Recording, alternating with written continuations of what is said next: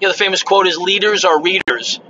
Well, leaders are not only readers, they're observers, coaches, guides, motivators, and they also inspire. Hey, it's Anthony Conklin. Welcome back to the podcast. If you're a sales leader and you're struggling with finding better ways to be an accountability partner to your team, coaching and mentoring your sales organization, let's have a conversation. If you are a new leader, or even if you're an existing leader today, there are things that have changed so dramatically in the past 12 to, let's say, 14 months. And one of them is how you lead is going to matter much, much more than your experience as a leader. Let me give you an example. I've been in leadership since 2007. So I've been in various sales management roles, sales leadership roles. And for the past 3 years, I've been working as a sales coach and sales leadership coach. But the thing that I learned over the past 12 months, because of this pandemic and this economic crisis, leadership has really come to the forefront, and in certain industries has become the eye of the hurricane, as I would say. So what does the eye of the hurricane mean?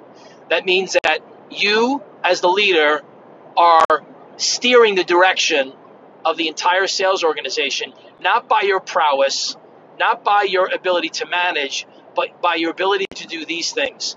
Lead with empathy. Lead as a motivator, lead as a coach, and lead as an accountability partner. There's a sales assessment test called OMG, and they lay it out pretty easy for you to understand about why sales leaders should be more motivators, coaches, and accountability partners. This isn't the 1990s anymore. It isn't even the 2000s. It's, we're now into 2021, and leadership needs to focus more on being accountability partners, coaches, and motivators. So let me get to the heart of what I'm really trying to say today. Number one, as a leader, it's your job to be an example, meaning your sales team is going to pay more attention to what you say and what you do, and they're going to use that as a weapon to come back to you and say, well, this is how you handled the situation. Why are you giving it to me in a different way or telling me to do something different? So your example is key. Empathy. Empathy, it has to be the most powerful and probably overused word so far this year. But what empathy means is you have a deep understanding of someone else's point of view. You understand them psychologically, emotionally. You understand what they're going through, not only in their business life, but also in their personal life. And you're able to make adjustments and also course correct by helping them the way they understand, they can consume, and the way they'll respond. Next is being a motivator. Now, most motivators are cheerleaders. And maybe you need to be a little bit of a cheerleader, but motivating means is you have to understand what that person is motivated by. So are they motivated by money? Are they motivated by impact? Are they motivated by being a part of a culture, a part of a team? So motivation is really, really key. Then there's coachability. You're going to have team members that are coachable. If you don't have team members that are coachable, they're not going to last because they're not going to produce.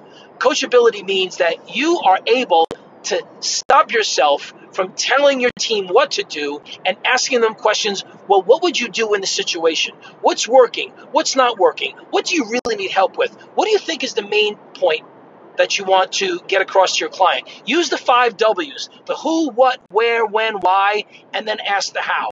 Coaching is so important as a leader, especially in the solar business, which I'm seeing is in dire need of true leadership as a coach.